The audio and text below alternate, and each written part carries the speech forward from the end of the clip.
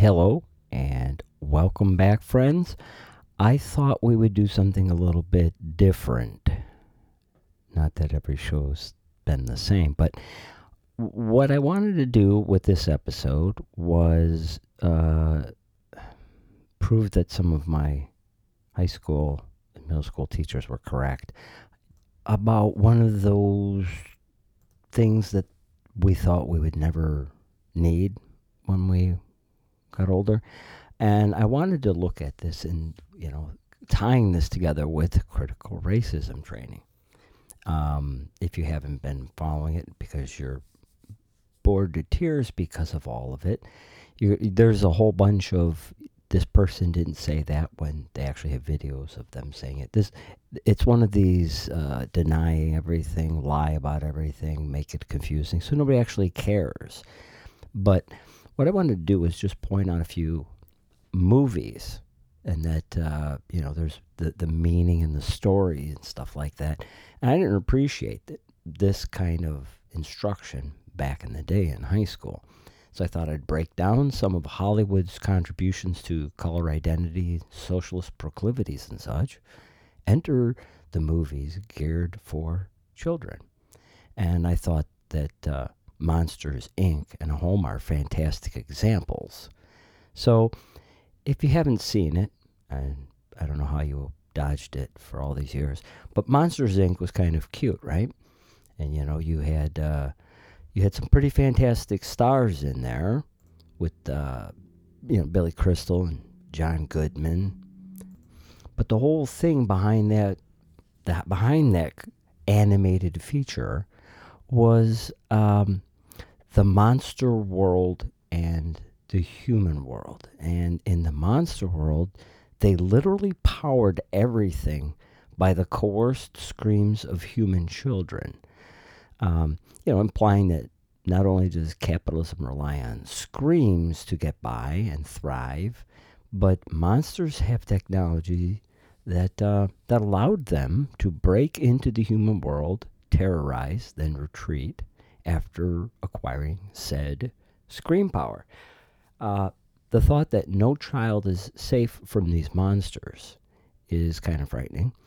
And the thing about that movie was, towards the end, an even more sinister plot devised by the owner of the company, who's been the family's held the company for generations. Was it James Coburn? The voice thereof. So the owner of that company, who's been struggling to keep the doors open to this business, don't ask me what competition would have driven them out of business. They never referenced that other source of energy to, power a society, the monster world. So that owner decides that they would do better if they would kidnap human children and then extract the screams from those children with the new machine. And that whole thing is kind of an attack on the greed and such within capitalism. And that the thought that one race or, an alien monster world of several races, that this other world would harness the fear of children. I don't know, maybe climate change, So that type of instruction we had back then about critically observing, books and movies and such kind of paid off, because you could watch this and realize, some kind of message in there. Now, Home was very cute. Jim Parsons, Rihanna, Jennifer Lopez and stuff. So this is how they soften their target. It's with cutesy movies like this that your children will enjoy, and the parents watch and go, wow, there's some strange messaging in the back of this. So it was a blockbuster movie, Home. And there are many evil colonizer, plunderer kind of concepts in the storyline here. So first you have a docile, diminutive alien species, the Gorg, And they kind of travel around inside a rather menacing suit. They're like starfish, but they travel around in a big spiky suit. Um, the Gorg have their entire next generation of offspring stolen by the hapless Captain Smek, played by the inimitable Steve Martin, because he's a fearful, fleeing race of people, the Boov. So he's the leader of this cowardly.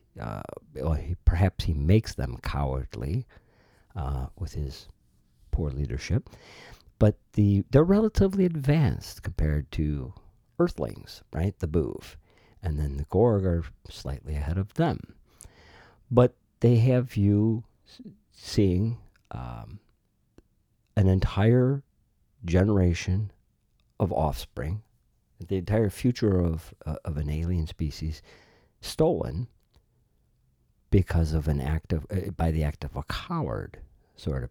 So there's some, just picture that, right? So the Boov easily take over Earth, relocate all humans, and we're supposed to thank the Boov because everything is set up. There's tiny homes and carnivals replete with ice cream and fun and things and circuses or whatever. The Boov are short, slow, have no idea how anything actually works on Earth. They eat bizarre things like nuts and bolts and drink motor oil. They change colors linked to their current mood and everything. And most importantly, they are hatched and raised to conduct lives of consummate isolation and dedicated to productivity. They're little worklings. So their lives are dedicated to that work. And they actually refer to downtime as the leisure minute. So they're totally dedicated to work without much of a break. No relaxing, no enjoyment, sort of. Now, that last remaining Gorg, who is supposed to, hatch these little tiny starfish that are stuck in like a rock, cryogenic rock thing that Steve Martin and Captain Smek stole. They use that suit. So you're to think that these other races, these other species are very frightening. But they're very docile, the little starfish people. And once it reacquires that nursery rock, with all the next generation in it, every other Gorg can come out. It only stands to reason that throughout this whole movie, that humans were trapped and taken to Australia, which doesn't sound so bad most of the time, right? So we're all put on an island, which there's references to there, within that too, having been in prison and such. But it only stands to reason that the an awkward immigrant daughter of a single mom, I believe they were like from Jamaica or something, in New York City, is able to turn this galactic catastrophe around and teach everyone in the different races, species, to get along in the movie because she got an A in geometry. That's her claim to fame. So even after her friend O, the star Boov, right, lied to her several times to try and evade capture from fellow Boov, we're supposed to focus on the fact that the human and the Boov heroes, Tip and O, were outsiders. These were more or less kind of the ostracized people. And that Tip struggled to acclimate to American life, in New York City. And that O was supposed to be erased or zapped out of existence for making so many mistakes. The whole thing is laughable, part of it. Like I said, as a movie, it's cute, but you're not supposed to really notice any of these references to human beings as a dominant culture and other cultures and the struggles between them.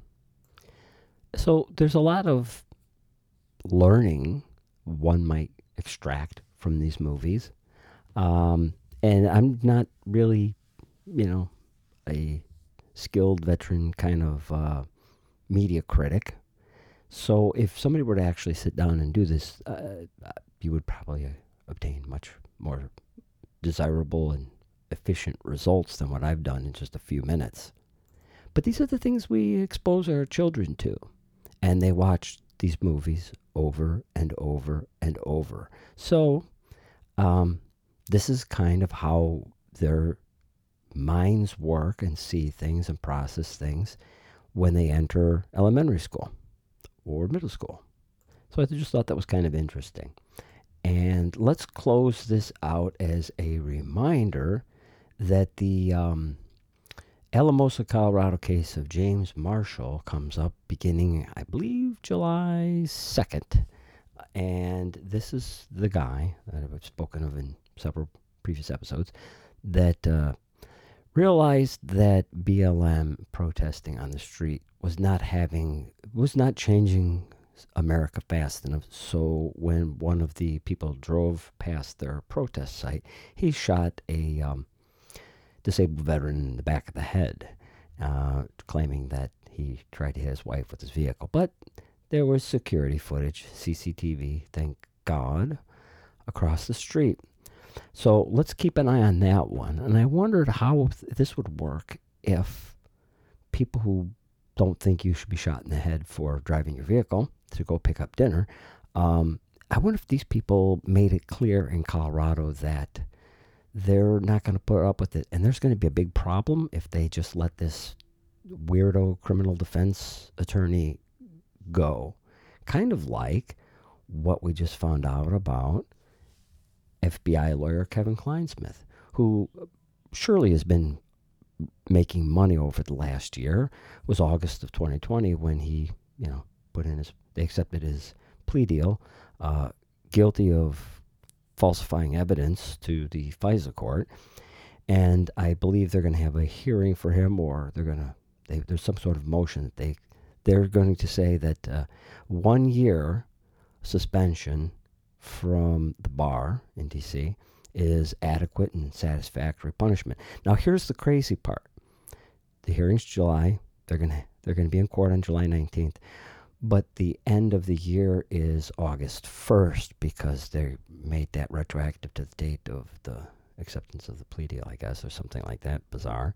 So basically, in 1 year is actually going to be like 2 weeks. And that's kind of strange. So, oh well. But I guess when you do deep state do to a favor, you shouldn't have to suffer. This is basically like Congress's bailout BLM fund so they can go back out and hurt more people in the same night of rioting. And it's, of course, absolute bullshit. So let's just try and keep an eye on some of this stuff, everybody. Take care, everybody. And God bless.